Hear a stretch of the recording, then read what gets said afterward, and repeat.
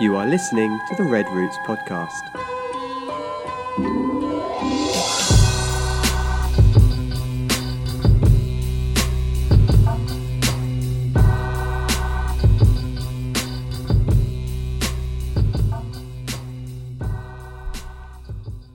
Good morning, good morning. Hello. Good morning.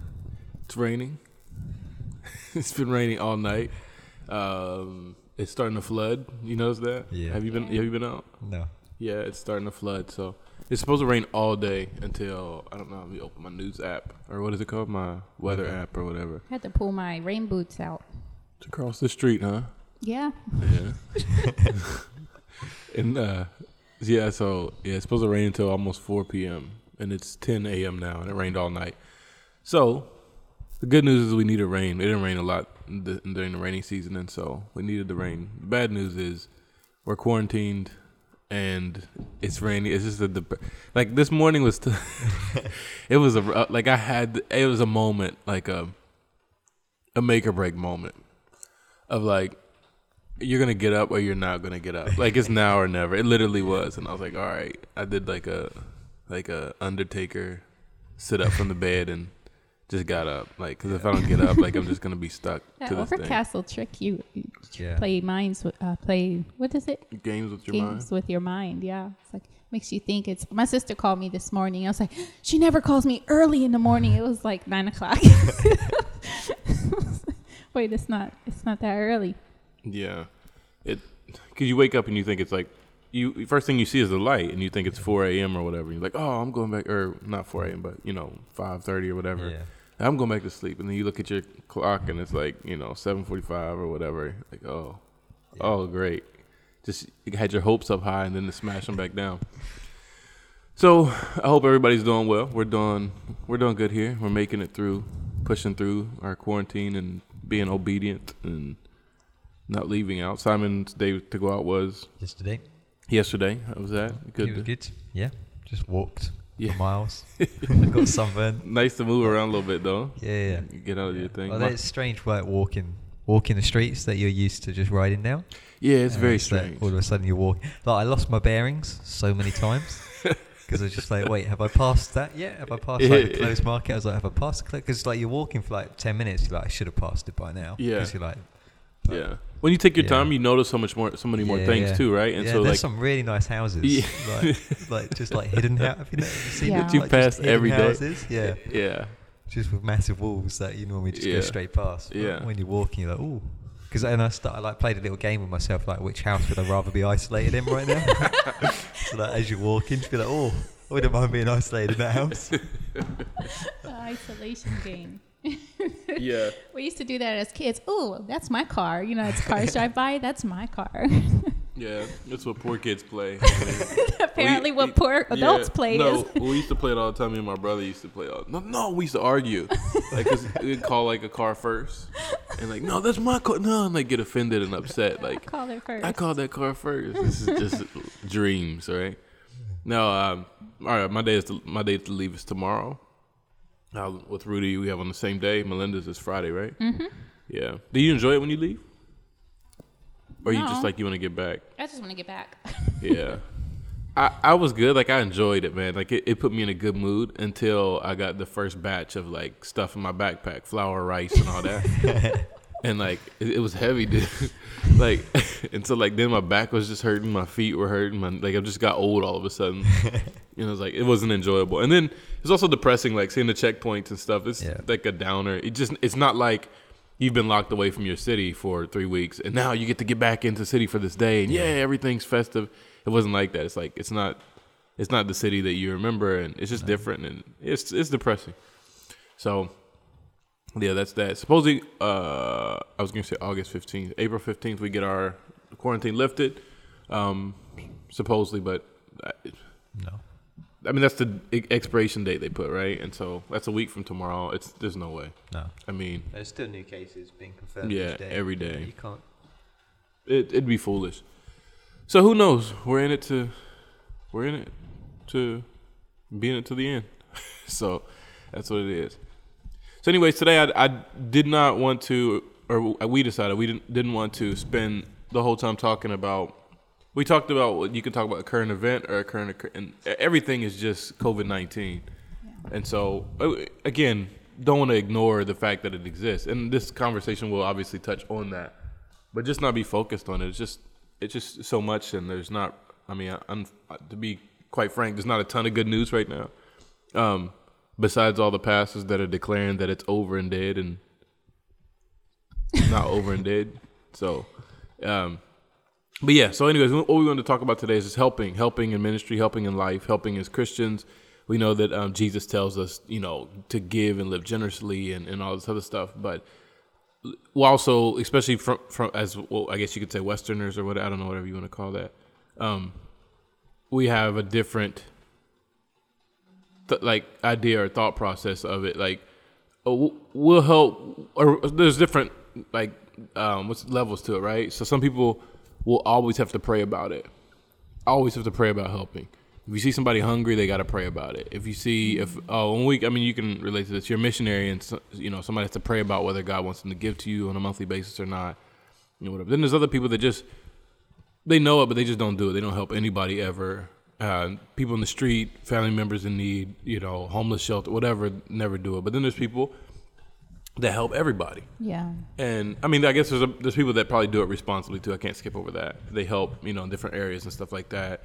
And just a little more transparent about it. And then there's people that help everybody, like anybody, like they'll give, hey, I'm in need. I need some money. Oh, what do you need money for? Buy food. Okay, well, let me buy you the food. No, I just want the money. Oh, okay, here's the money, And that's obviously not good either. But so I don't know, to you guys, what does helping look like in a good, like, biblical or whatever context? Like, in a good, as a Christian, what does helping people really look like, or what should it look like, or I don't know.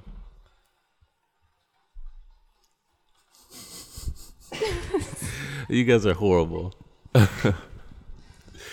I think it should look like giving without the motive of anything in return, whether it be a closer friendship. Like, if I give to this person, we'll be closer friends, or if I give to this person, then they'll always have my back, or should always have my back.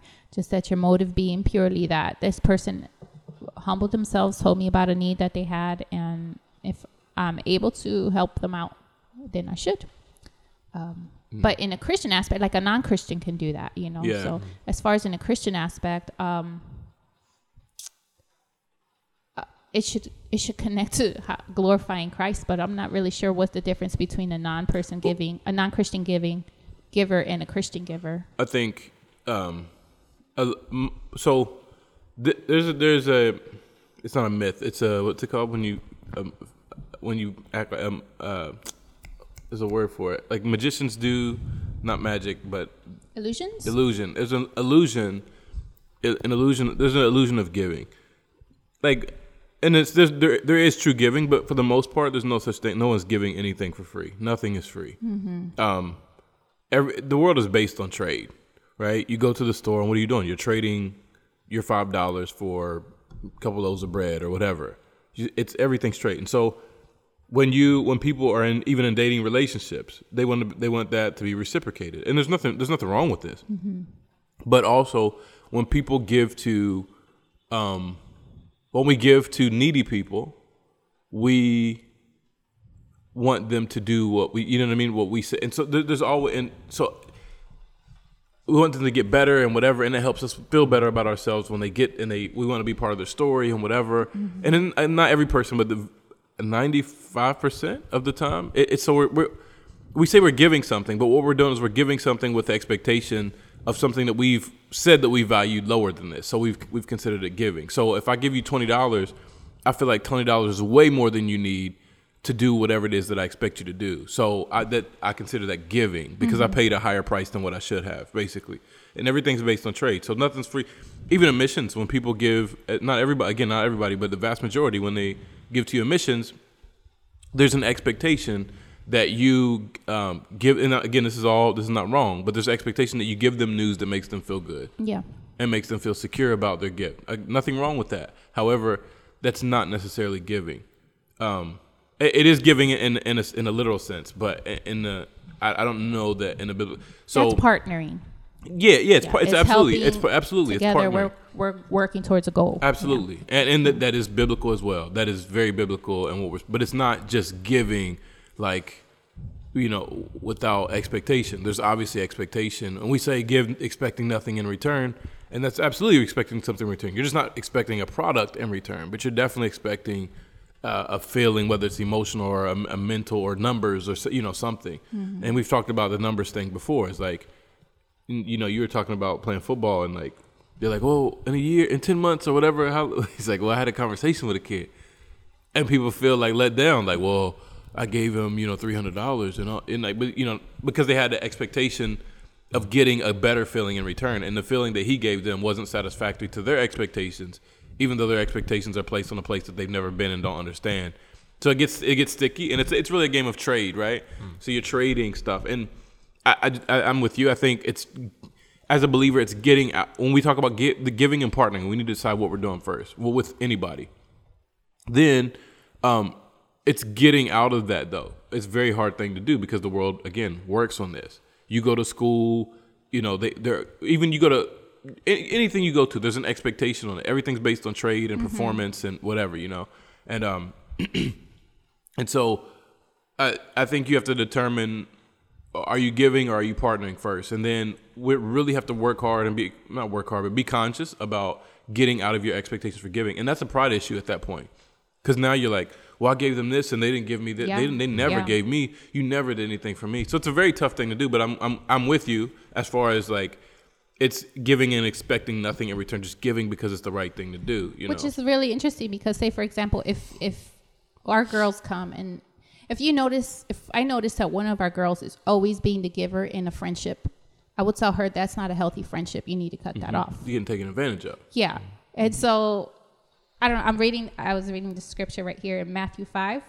And it said, give to the one who asks you and do not turn away from the one who wants to borrow from you. And we skip over that. I do. Yeah. I ain't borrowing didn't even know that was in there. Matthew 5:42. It comes right after the verse that says, if anyone forces you to go 1 mile, go with them 2 miles. So I'm sure there's some context that we need to go back and read, or maybe there isn't. Maybe it is just that simple. But I personally, like I just said, I would teach our girls, like, if that person's taking advantage of you, it's a red flag of a bad relationship. And I believe that. But then you read something that conflicts with your belief coming from the Word of God, and it's just like, oh, how do I work this out? What do I do? Because when someone asks to borrow something, I go through this whole evaluation process. Like, are you trustworthy? Are you going to return it? Am I letting you borrow this? Or at this moment, am I deciding I'm going to give it to you because I know you're not going to return it and I don't want to destroy this relationship thing, So it's complicated, more complicated than what you think it should be. Yeah. And there's a context there to that verse.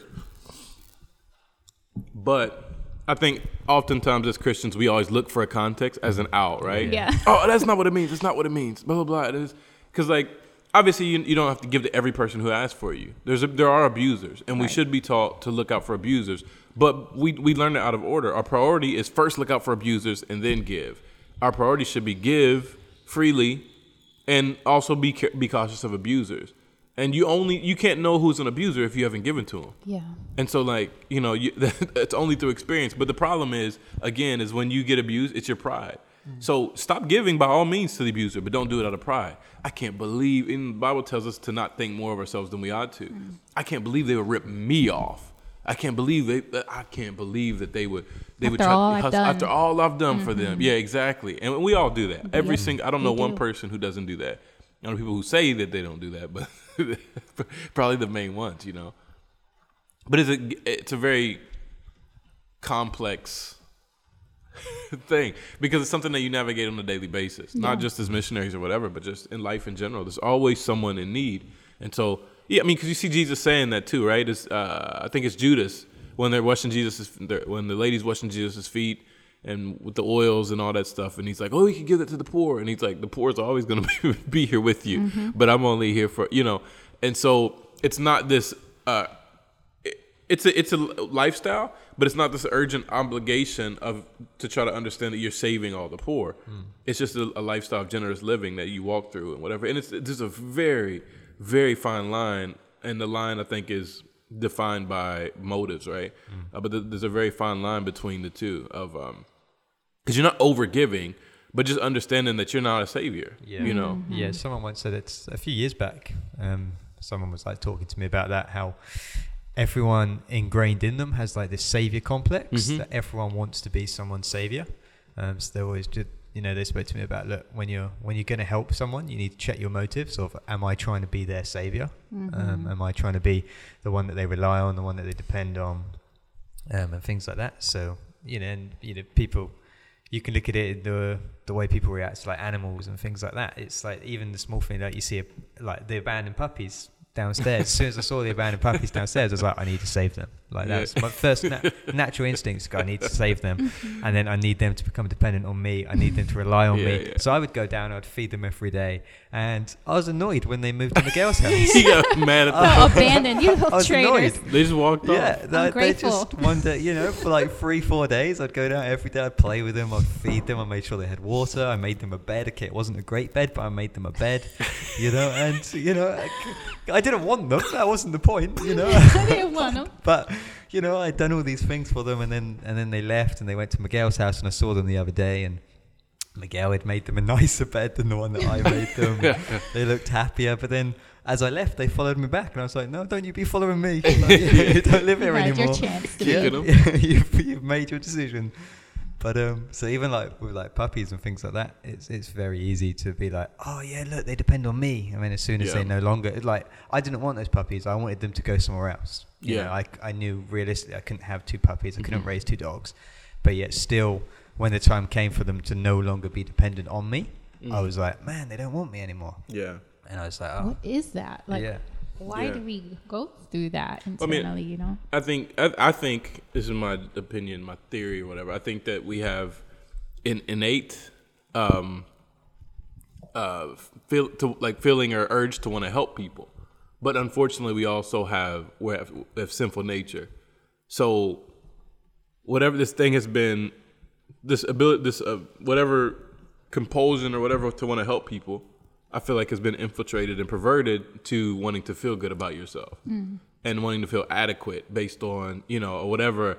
And so like you said, it's anything. It can be a neighbor, it can be a friend, it can be children, it can be older people, it can be dogs or cats or nature, trees, whatever is one. And there's nothing wrong with any of those, helping any of those things. But it's a hard issue. I think a lot of times as we want to feel like successful, or I don't know the word I'm looking for, but want to feel like I can't think of the word I'm trying to say.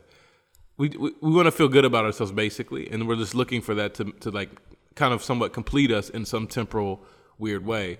And it's just a constant struggle because you find that in everything. In parenting, I mean, it's the same thing. Is you get hurt when your kids don't want to spend time with you. Like when they get to the age where they just want to like, I don't know, hang out with their friends or whatever. Like it hurts your feelings because they don't like need you anymore. And there's a point to where it's like, oh, they're growing up, and it hurts to see them grow up. But most of the time, it's because like you feel like they just threw you out. Like, man, I changed your diapers, and like you pooped on my hand, dude. Like, there's no take backs. Like, this is for life. And so I need you to give me a hug and like hang out with me and have a conversation with me and not go with your friend, whatever. Because again, you still feel like they owe you something. And I don't know. So we have that. I think we have that struggle that goes on inside of us, all of us. It's just sin sucks. I mean, really, it comes down to that. Sin just sucks, and it's a constant struggle. Because even in the good stuff, like even in the things that look good, you can do stuff, and the whole world can look at you and be like, "Man, you are a good, selfless person." And on the inside, you could be like the most selfish person because you can give and be selfish about it. Like it's about you getting credit, and we make it like. And again, we're just technically judge. We say don't judge, but we only use that for negative things, but it comes for positive things as well. The judge gives good results just as he does bad results. So when we see people doing good stuff, we jump to judge and say, oh, he's a perfect good person. And that's not always necessarily true, because again, we don't get into that because we just do go off of what we see. But that person could be the most selfish person on the planet, but he's giving millions of dollars away to the nations and stuff, but he could be doing it for the wrong reasons, for prideful and egotistical reasons. And that's wrong. And I think that is something that we all struggle with, as like you were saying just a second ago, is whoever told you that is wise. if you when you give, check your motives.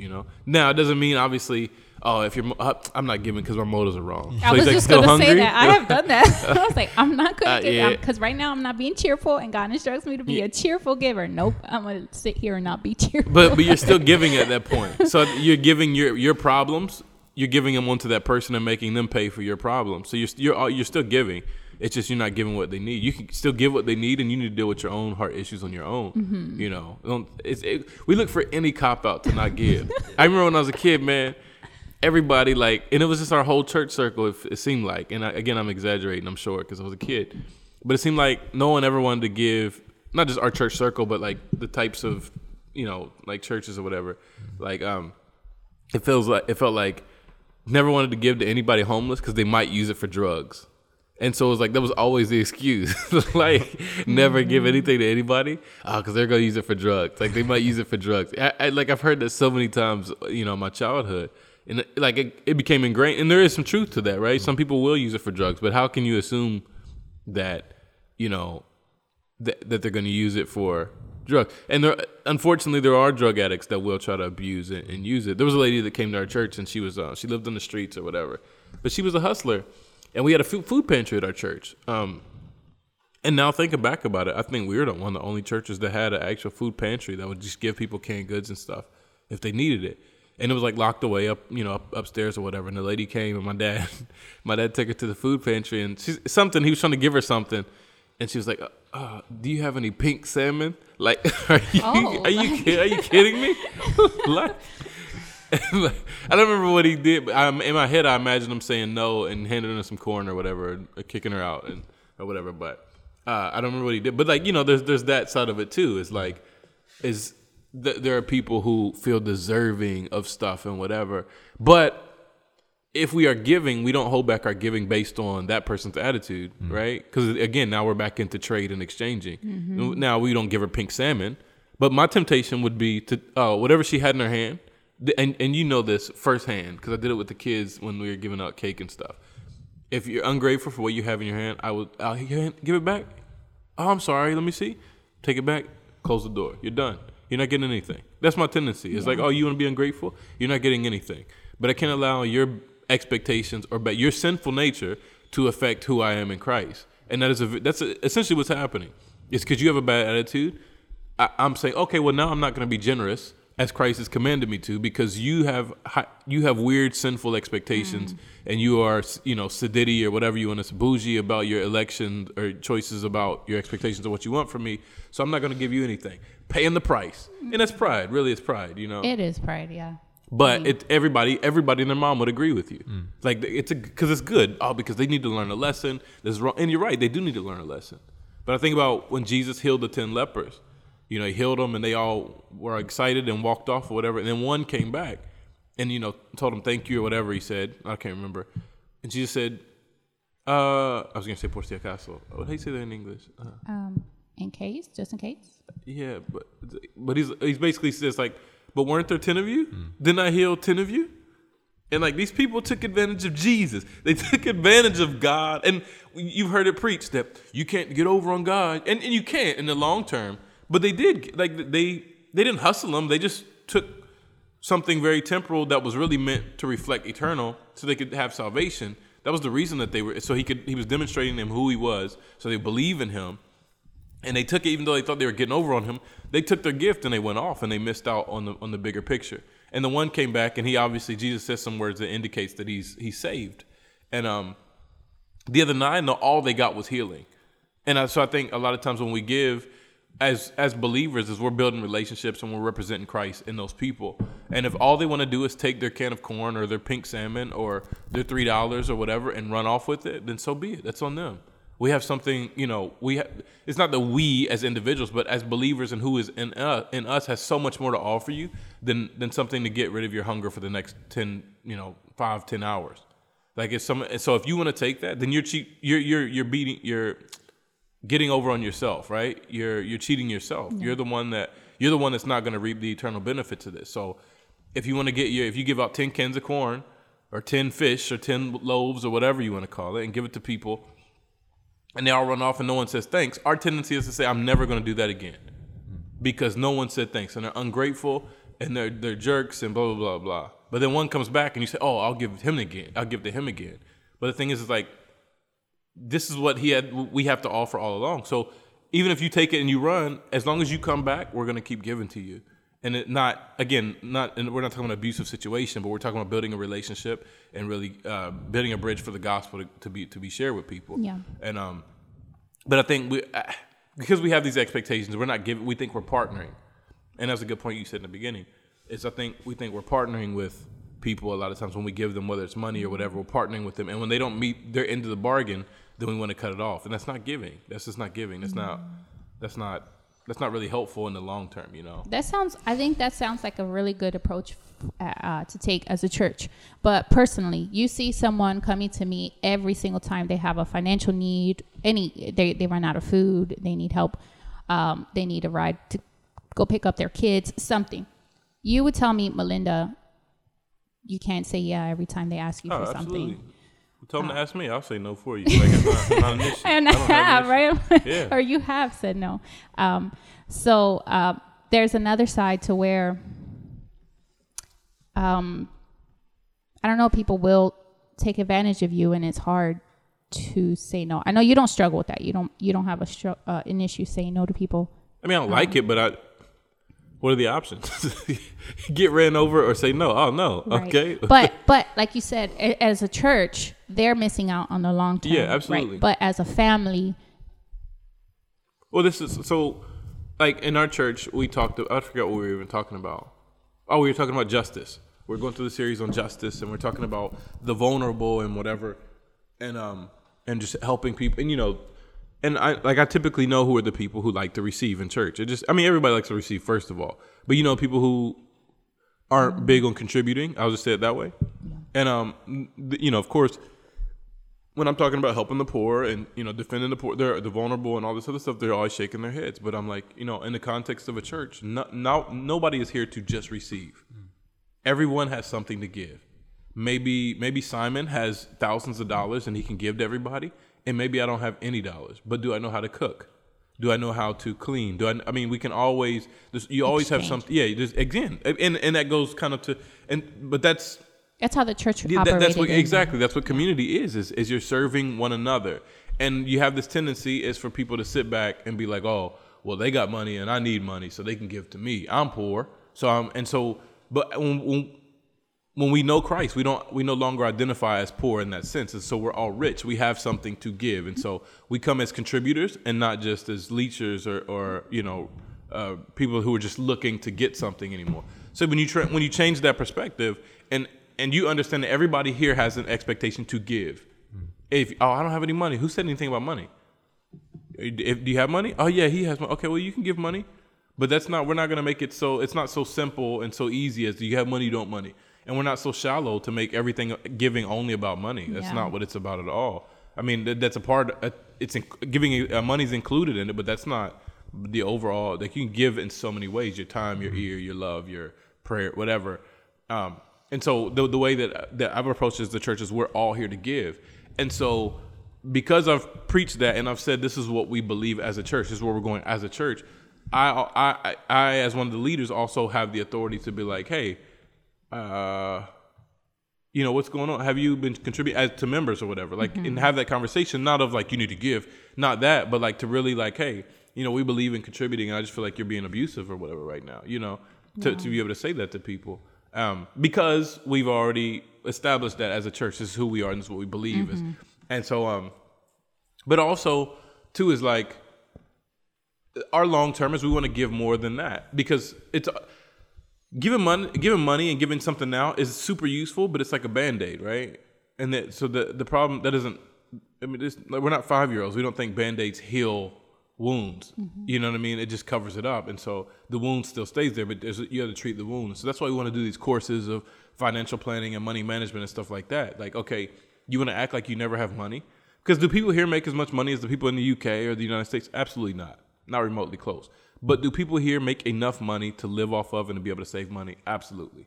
Absolutely. They're not going to live the life they want to live, but they can live. Yeah. They can, but they don't. not everybody, we're talking about the people in our community, obviously. Yeah. The vast majority do not save money and don't. And so be able to pour that in. So if we give you a course of 3 hours, 2 hours of how to like take care of your money and you take it serious, it can change your life. You don't get a raise, you don't get a new job, you don't get a second job, you don't get any, but just having that information can change your life. So, but that's also giving. So we want to give you that and stop giving you Band-Aids and stuff. I mean, we'll give you that stuff, but like we want to go deeper than that. And so for the people in our church that are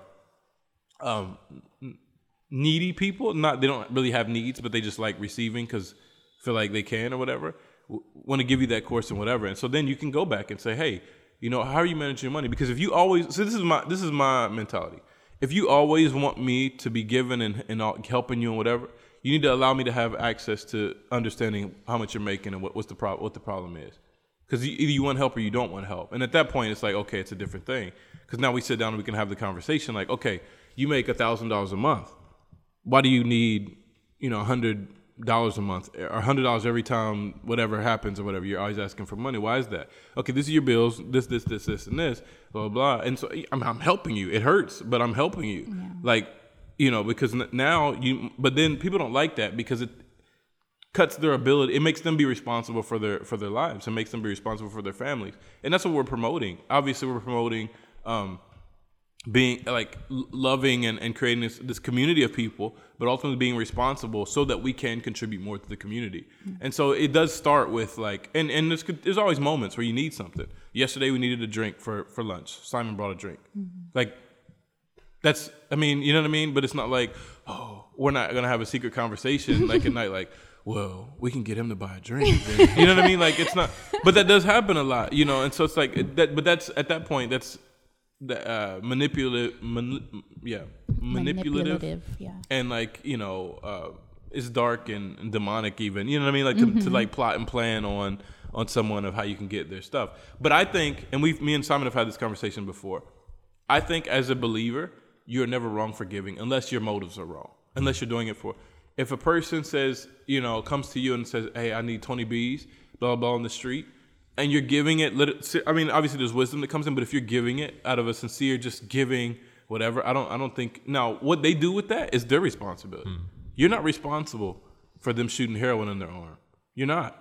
Again, now we want to avoid giving people, especially if we know that they're going to use it for drugs or whatever. Yeah. But, I mean, if I give, as soon as it leaves my hand and goes to yours, that's your responsibility. My responsibility was to give. I'm called to be generous, to give, whether it's food or whether it's time or whatever. I'm doing that, and I'm responsible because that's what we give is unto God, right? We do all things as unto the Lord. It's because when we understand it, we do it first of all in excellence, so we don't give the minimal or the lazy or lucky I showed up. You know, we don't have that type of stuff. We do it in excellence and as unto the Lord, and that's our part, and we're responsible to God for that. Now, we also receive as from the Lord because it is from the Lord, even though it comes through the vessel of a different person. Receive. Now, so if you give me 20 B's, which Bolivianos for the people who don't know what I'm talking about, $20 is probably easier to say for everybody listening. So if you give me $20 and you're giving it really from a place of generosity and motivated by the gospel and just want to help people, saw somebody in need, and I could really have a need, but now I decide that instead of buying food for my kids, I go and I buy a video game or something, that's on me. You can't take, because again, it goes back to hero complex. So you can't take the responsibility and say, oh, well, I'm the reason why the kids don't have food because he bought the video game. So I'm not, no, you did your part. Now it's his responsibility to do the thing. And so if you give him again, and the kids need food or whatever again, you give me $20 again, another point, and I do the same thing, like, now you need to figure out a different plan of, okay, I want to buy groceries and take them there because the kids aren't. But that doesn't mean you just stop giving and whatever, because that you're still being obedient. Yeah. You're and you will be held accountable for what you do, not what he does, and so, or not what I do in this situation. So if I'm buying drugs or whatever it is, that's on me. And again, there's wisdom, and you want to sow in the good ground. And we always use all that stuff or whatever. But needs are not always like it just good. That good ground conversation is kind of a different thing. Needs aren't always like good ground. And because of that kind of misunderstanding of that whole context of all these things together, we kind of misunderstand. So we're expecting it to bear fruit. Right, because you're sowing, you're expecting. Yeah, and so, but giving kids food, what are you going to expect? That they become lawyers and stuff? You know, like, oh, you need to study harder because I gave you food. So now, right, it comes back to us again. And so it is giving and helping is a very, very complex. Very complex. But it's only complex because we're sinful. That's really, it's true. Like Simon and I were talking yesterday about when you want to give genuinely because you know that you have a friend in need, but this friend is, won't ask you, and so you want to offer because you know there's a need, but you have to handle our pride is fragile, So if you go to your friend and you say, hey, I know that you've been out of work for a while and I want to make sure that you're able to take care of your family. I feel like, hey, I know you haven't been working for a while. Like you already highlighting the problem. Because of the situation, quarantine. I mean, I understand it, but the quarantine. I forgot that this was I want to make sure that you guys are okay. I have some money to give you to hold you over. Mm-hmm. That can be taken as offensive. Like, what? What do you think you are? Like, why are you just going to come in and swoop in and try to save the day? There's pride, Right. That's why I said the pride. So what do you do at that point? You want to help your friend, genuinely want to help your Nothing. friend. I mean, you did. If they allow their pride to block. I mean, what can you say? It's like let's go back to the lepers. Jesus, no, this is before you even talk to them. You feel like you want to be careful. Well, that's your fault because you're making up a whole scenario. That is so and mean. acting on it as if it happened, and haven't even talked to the person yet.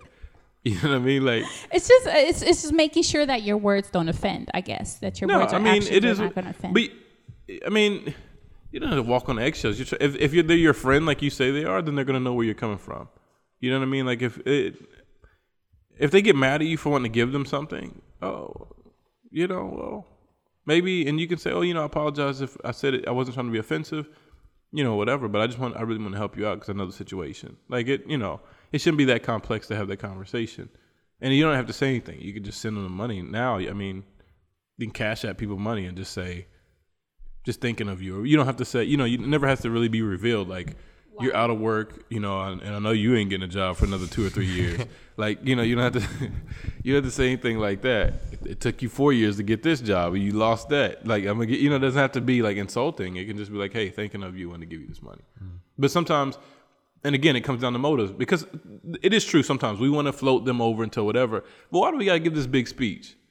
And why we got to make it clear that I'm giving, because it goes back to, we want to make sure that that I'm helping you out right now.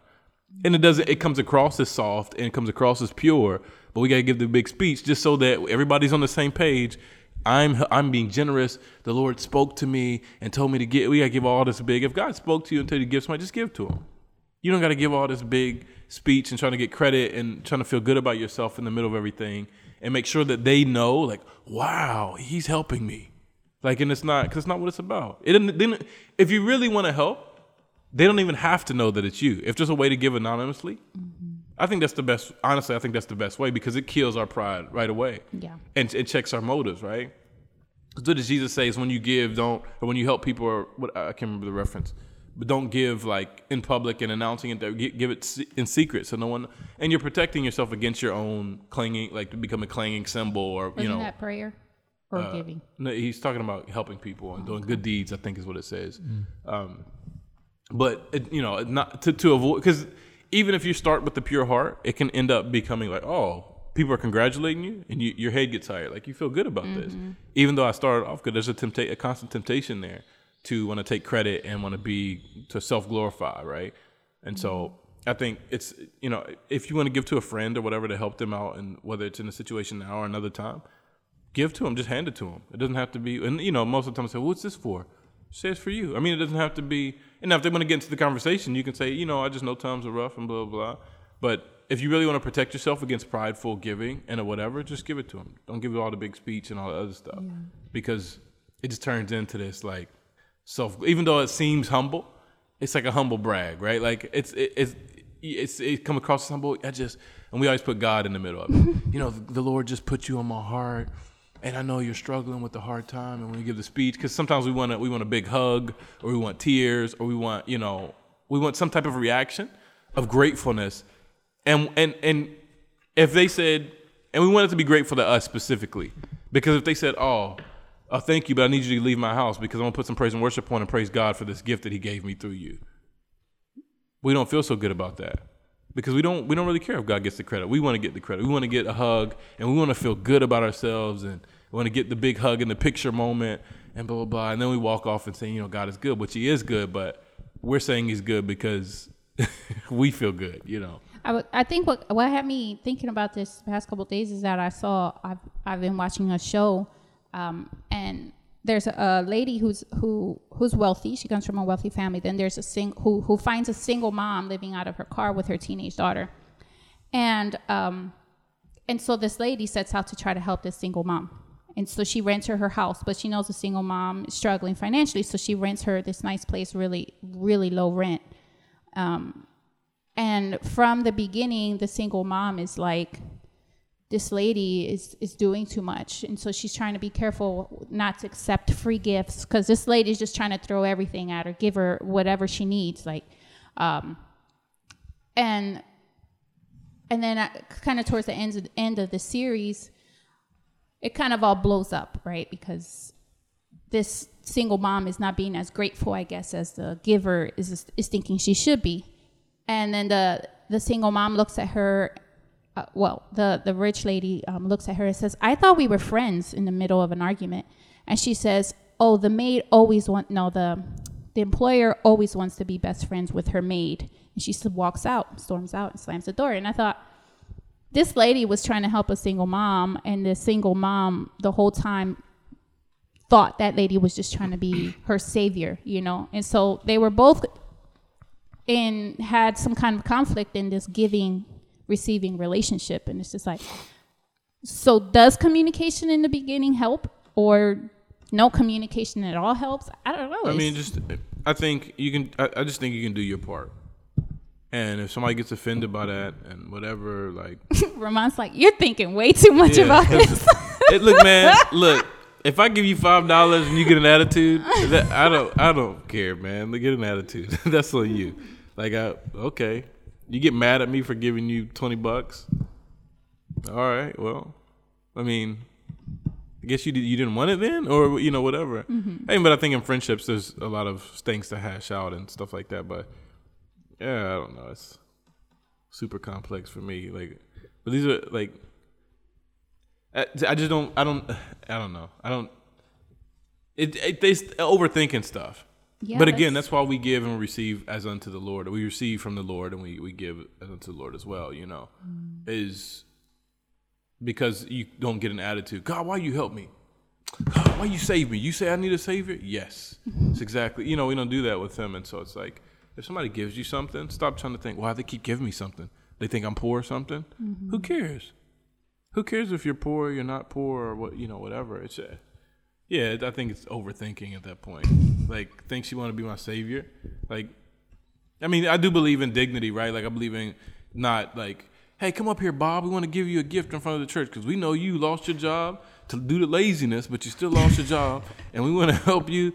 And, you know, we just want to give you this you know, like, and there are times to celebrate. You went to church to celebrate with Bob and stuff, but I think, I don't know, sometimes Bob already feels bad. He can't provide for his kids and his wife and whatever. And now you call him up and pretty much becomes a project. Yeah, let everybody know that he can't do it. And so, you know, dignity is the thing. There's a church in Philadelphia, actually, that they do a Christmas store and they sell things to people. And they got criticized about it a little bit in the beginning. But what they do is they'll go on a shopping spree as a church. They'll spend their money on toys and stuff and whatever, Christmas stuff. So let's say they buy a water gun, just for example. I don't know why that came to my mind. Maybe because it's raining, and we've been talking about guns a lot lately. Anyways, let's buy a water gun, and so the water gun costs $10. Well, they'll sell it for $7, and it's because it's about like you, as a father or a mother, you still provide. You still feel like you're providing Christmas for your kids, mm-hmm. without having to be like, man, I didn't have money this year, so I just had to take all handouts. And you're watching your kids open these gifts, and you know that none of them are from you. You know, yeah. And for me, I was like, man, I would take advantage of that. I mean, if I was in a position to have to take advantage of that, I would, because I would feel like that on Christmas if my kids are opening gifts and none of them are from me. And it's not. I don't think it's about pride at that point. I think I want to be able to provide for my family, which is what we're called to do. And like I can't provide and like everything. I feel like, but even if I had to get it cheaper or whatever, I feel like I still worked to be able to provide for them. And so just there's a dignity aspect in giving as well, you know. Yeah. And you have to be careful about that. Even though sometimes it's innocently done and celebrating. Hey, come up here, Simon. You know, we just want to, you know, and like there's nothing wrong with blessing people and whatever, but I think sometimes we don't consider maybe of how this is going to make Simon feel when he comes up front, and you know, and he just had hard times or whatever, and now we basically let everybody know that he has hard times, and now he's insecure about something that he was already insecure about, and it goes, you know, just creates this other thing. And so I don't know. I think that's why it's best to give kind of like quietly or whatever. It's in Matthew 6 is what I was talking about. It says, "Beware of practicing your righteousness before other people in order to be seen by them. For then you will have no reward from your Father who is in heaven." And that's really what we're given as unto God, right? And this is, "Thus, when you give to the needy, sound no trumpet before you, as the hypocrites do in the synagogues and in the streets, that they may be praised by others. Truly, I say to you that they have received the reward. But when you give to the needy, do not let your left hand know what your right hand is doing, so that your giving may be in secret. And your Father who sees in secret will reward you." Your giving is unto God. You're giving, the only person that you need to be concerned about seeing you is God. And God is going to see you, who he sees in secret. And so when you give in secret, he sees in secret, and your reward, the funny thing is it's still based on a change, right? Because he's telling you you're going to get a reward. You're getting a reward for giving, for generous living, and for being selfless, and to understanding that you're building my kingdom and living for my kingdom and not your kingdom here, not this temporal kingdom that's here, that's plagued by all these issues and problems of building and living for my kingdom. You're still getting a reward. You're just not getting an instant reward. And so when we're looking for that instant reward, he says they've received the reward. When you want praise, when you're giving for praise, and when you're giving for a good feeling or all these other things, or for something to be reciprocated, then you've received your reward. Like that's not. So what he's saying is, biblically, that's not in the biblical sense of generosity. That's not being generous. Is you're looking for something immediate in return, and he wants you to be kingdom minded and give essentially in faith, believing in your eternal reward and not something instantly that you get here, whether it's a feeling or a return or quote unquote fruit, which is again a different conversation, or anything like that, you know. So just give in secret, you know. I think that's my preference, because I know how I feel. I know what I struggle with, and I know how I feel, and I know how frustrated I can get when people don't are unappreciative or ungrateful or whatever, you know. And so, yeah, Jesus has spoken. Literally, that was Jesus' words. Sealed it. So in... You were going to say something earlier. I was going to start it. This is exactly what I was talking about. We pressed the play button because Simon was going to go talk about something really, really good. And we were like, wait, Simon, let's start recording. And then... Well, it just hasn't come up in the natural. What was it? I can't remember what you were talking about. I don't really know.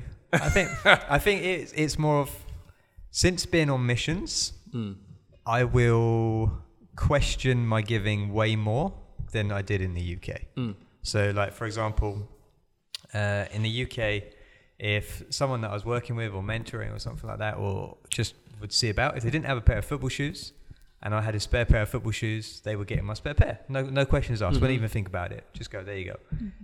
And then the football ministry that I do here, there's one kid who comes, I spoke to Ramon about it in the end.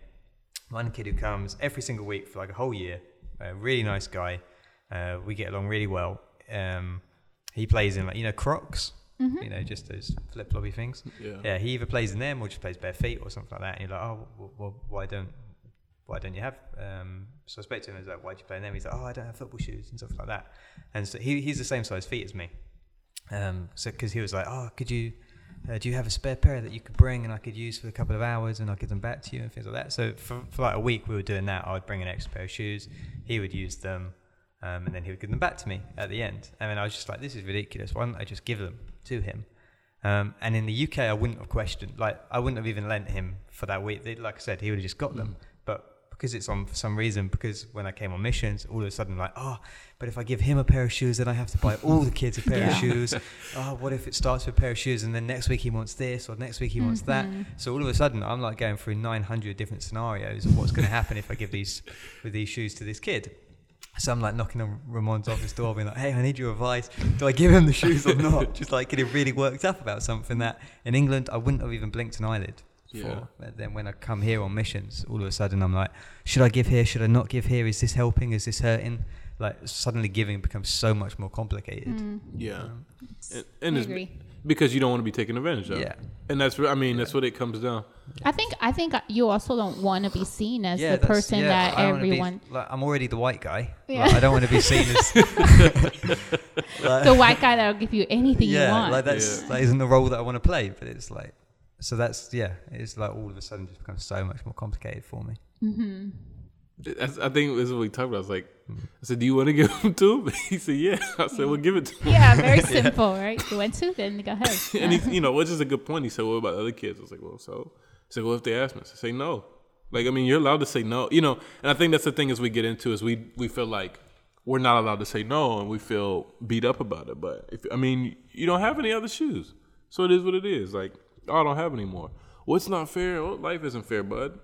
Move on. Like, it just is what it is. That's another thing Ramon and I were talking about the other day is like when you do say no, like you don't have to come up with this big old answer. Yeah. Response. Hey, I cannot do it right now because blah, blah, blah. It's just like, hey, I can't do that right now or not this time. No. Maybe next time. Or just no. Or just no. Yeah. No, I'm not going to do that. No answer. No explanation, right? And because you don't owe anyone anything. Like, and that's a dangerous thing to say, right? I get it, but like, giving isn't owing. It's not paying something that you know what I mean? That you owe to the. So I gotta give, and it's not. You're not.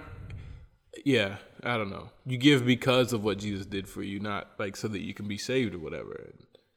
And we give our things here freely because we're not so bent on investing in our life here because we're building the kingdom of God and we understand eternity. Yeah. That all these things are going to pass away anyway. So it shouldn't be that big of a deal to move goods around and exchange and give stuff or whatever, So just where we invest in, in eternity or here where moth and rust destroy and thieves break in and steal,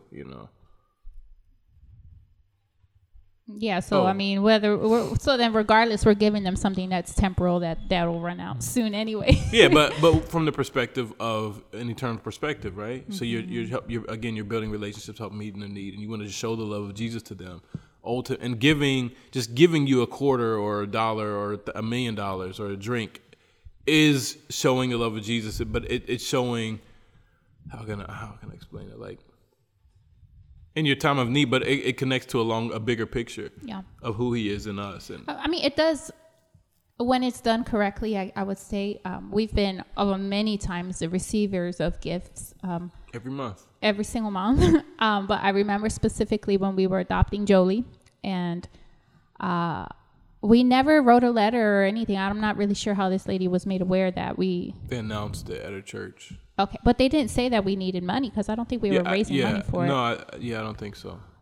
They said pray for them. Yeah, to pray for us because we were going through an adoption process, and a lady asked your mom how much adoption cost. Yeah, and she paid for every single cent of the adoption cost, and she wrote the check. Yeah, and have you ever met her? Yes, you did. Mm-hmm. I think we did meet her once, maybe. Go ahead. No, go ahead. Sorry. And I just remember giving God the glory because He knew our needs. Like He supplied that, and it was done through someone that we didn't know, and it was, I don't know, I just remember thinking, God, you can do anything, and even though in the grand scheme of what God can do, that is so small, right? But in that moment, it was so big for us, and I remember thinking, God, you do hear me, you do love us, you do care about us, and even though we know that He sent His Son Jesus to die for us, and this is the biggest gift, those little things are reminders of how He does hear us, and it's personal, this relationship we have with Him.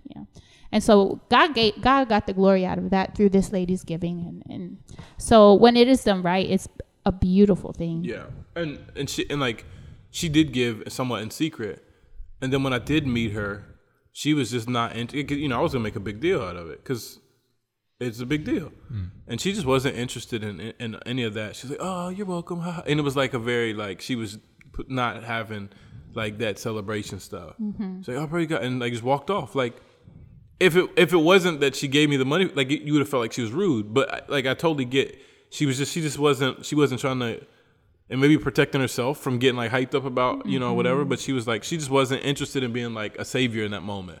Of oh, let me take all the pictures with the kid and whatever. And, she met Jolie and stuff like that. And so it wasn't but it wasn't the moment that any of us probably would. I mean, I would have been taking pictures with him, not like take a picture, I pay for that, but it's not that, but like just happy, celebrating. But she wasn't really fully interested in that at all. Like, which I admire that, you know what I mean? It's like she was giving, and she gave for a cause, and she, something that she saw necessary, and that she felt like, it's the heart of God, and whatever.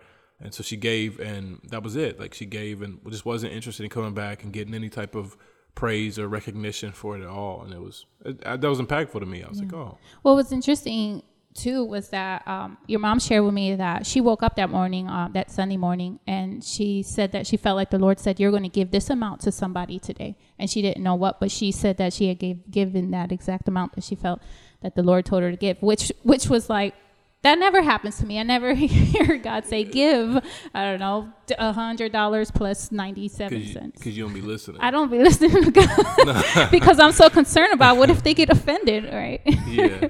No. And so, I don't know, God always, like the word of God says to give. He prompts us to give. And I think we should probably just pay more attention to those prompts. But that's probably why some people say, well, let me pray about it, because they want to feel prompting to give, like a push to give. But the Bible literally tells us to give. Like, so, right. You know what I mean? No, I so understand. it's like... I'm trying to understand why people do delay. I agree that we should look for prompts, but I think we need to separate prompts from opportunities. Is because sometimes a prompt, for me, I think a prompt will come when when you don't see an opportunity. And so it can, hey, you're on the lookout, like, I feel like God is nudging me to give or whatever, I just feel, it's weird. I kind of feel like today, whatever, there's weird feelings that we get and you can't really explain how it is and whatever. And so you can go off of that. But when we try to connect the two, prompts and opportunities, then you see an opportunity, you literally see a kid on the street. You're like, oh, let me go pray about it. Yeah. Well, like, no, don't pray about it. Get the kid a sandwich. Good grief. Like, what are you praying about? God says, go into all the world and preach the gospel. So if Simon comes to your church to raise money, give the man money. Like, I mean, it kind of is that simple. You know what I mean? Like, give him some money and partner with him on a monthly basis. Or what I'm using you as an example because it sounds like if I say me, then it's weird. But like, if I'm going to pray about partnering with you, Simon. Okay, but did you? And I say this all the time. But did you pray about eating McDonald's yesterday? Did you pray about buying a DVD? Did you pray about going to the movies? So you don't pray about all these entertainment things. But you have to pray about investing in the lives of other people and other nations so they know the gospel of Jesus Christ. They hear the gospel of Jesus Christ. That's not, you know what I mean? You're already called to do that. There's nothing really to pray. Now, if you don't want to be a part of that ministry, then just don't do it. Like, you don't have to, well, what do what's the big back and forth? Let me see what God says. Well, God already spoke on the issue. Now you need to decide what you're going to, like, in writing. He literally put it in writing. He spoke on the issue. Yeah. Now you need to decide how you're going to respond to it. Yeah, I think as well we can very easily use it as like to deceive ourselves, to make ourselves feel like we're doing good when we're not, when we actually just don't want to. For example, like if you see someone on the street, you're like, oh, well, today I won't do it today, but tomorrow I'll come back tomorrow once I've prayed about it or once I've done this. When you go back tomorrow, they're not here. They're not in the same spot at the same time that I saw yesterday. Well, I wanted to give to them, but right? Now they're not here. That happened to you, right? Water or something. We had this conversation a long time ago about like people in the neighborhood that work on the street, like sell gasoline or whatever. And then you say one day you went and it was like you came back and went there, something like that. Yeah. I can't remember who it was though. The gasoline lady.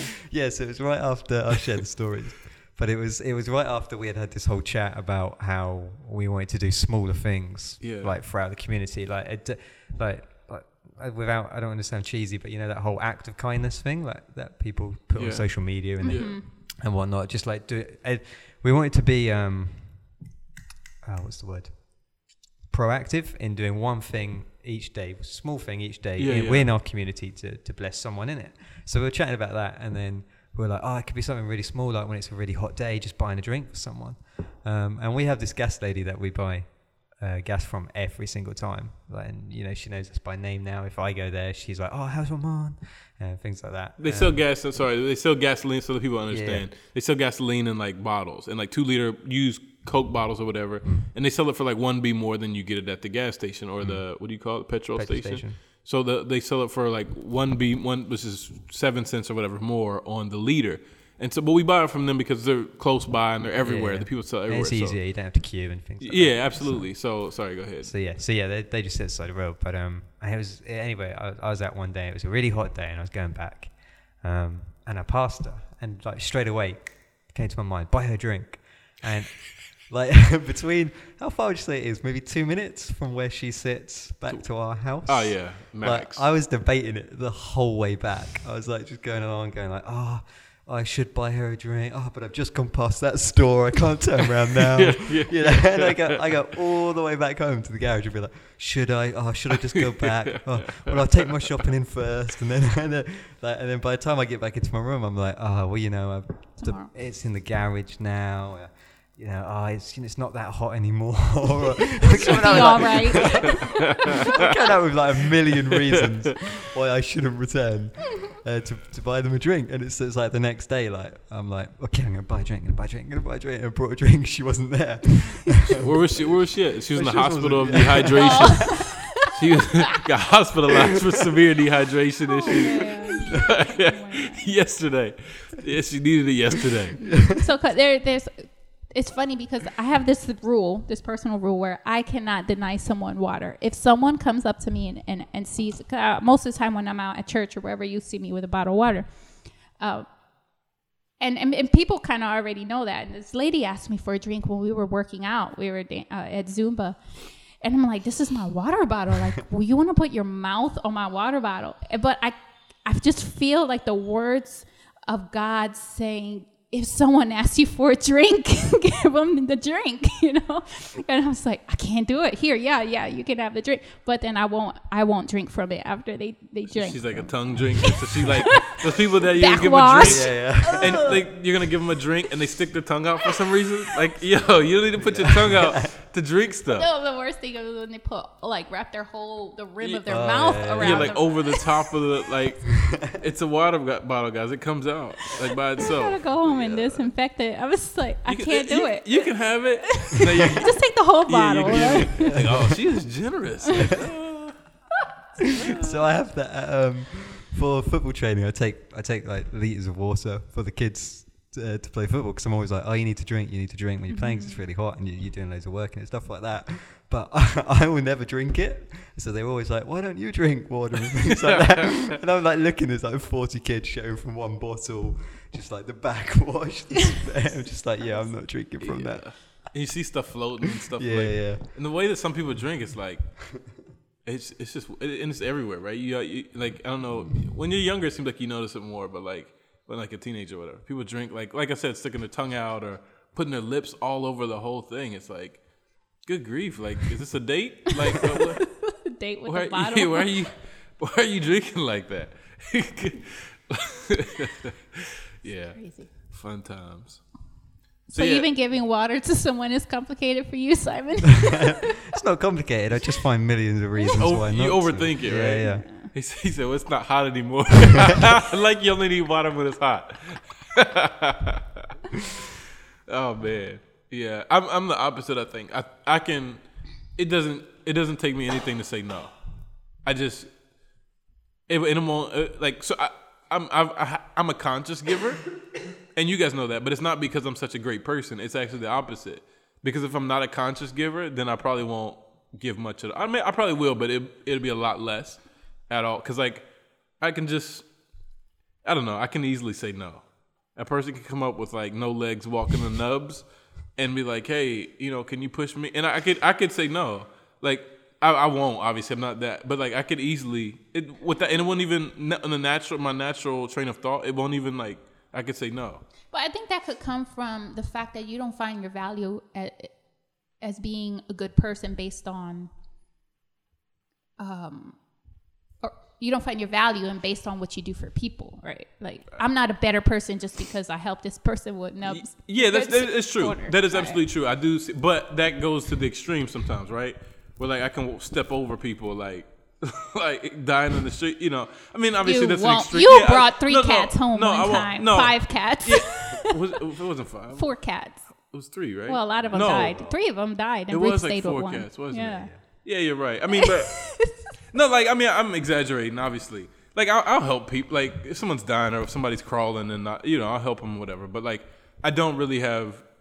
I can very easily say no and not think about it. Like I can do that, and so I feel like I have intentionally at some point formed a habit of like just being attentive to the needs around me and stuff like that, and because feeling like and like you're saying it's been a balancing act or whatever of like first like giving all the time because I'm a missionary, I'm supposed to, and it feels good, it makes me feel good, but then. Like you said, not getting my identity out of being generous or giving or being a hero, whatever you want to say it. And so, but that, I'm like, oh, my identity's not in that. And so I could just walk off. And then it's like, oh, wait a minute. But your identity is in Christ. And this is what a transformational gospel compels you to do. And so it's kind of brought me back to the center. Yeah, I'll give freely, but not because I'm identified by that, but, whatever. That's good. So, but my thoughts and my acts don't always line up. My acts are good sometimes, but my thoughts are not like always like as pure as my acts seem to be. You know what I mean? Like I'm giving and helping people, but I'm like complaining about them in my head. You know what I mean? Like here we go again with this guy. I always freaking need something. Like Well, I think we had a good conversation one time about love, like loving your neighbor, and how I felt like sometimes I feel like I'm doing something right. I'm trying to love someone. And it feels phony because I'm going out of the way to call them to see how they're doing when I had to force myself to do that. And you brought me back to like love is an action and it's not a feeling. And so when you act on love, then you're being obedient to the word of God. Absolutely. And so I think it's probably the same thing with giving. It's like whether you feel like giving or not, you know that this is a command, and so you are being obedient to it. So, and it goes into forming habits, right? And at the beginning, I think there's always a rough thing of loving or helping people or whatever, but it goes from this is what I'm doing to this is who I am, or this is what I have to do or what I should feel compelled to do, but I don't do, but I'm going to do it to be obedient. To then, becomes a practice and a habit of this is who you are. And so that's the transformational power of the gospel too, is it's compelling you to go against the grain of your natural human nature, but pushing you also, but that it feels like it's going against the grain, but what you're doing is you're decreasing so that he can increase.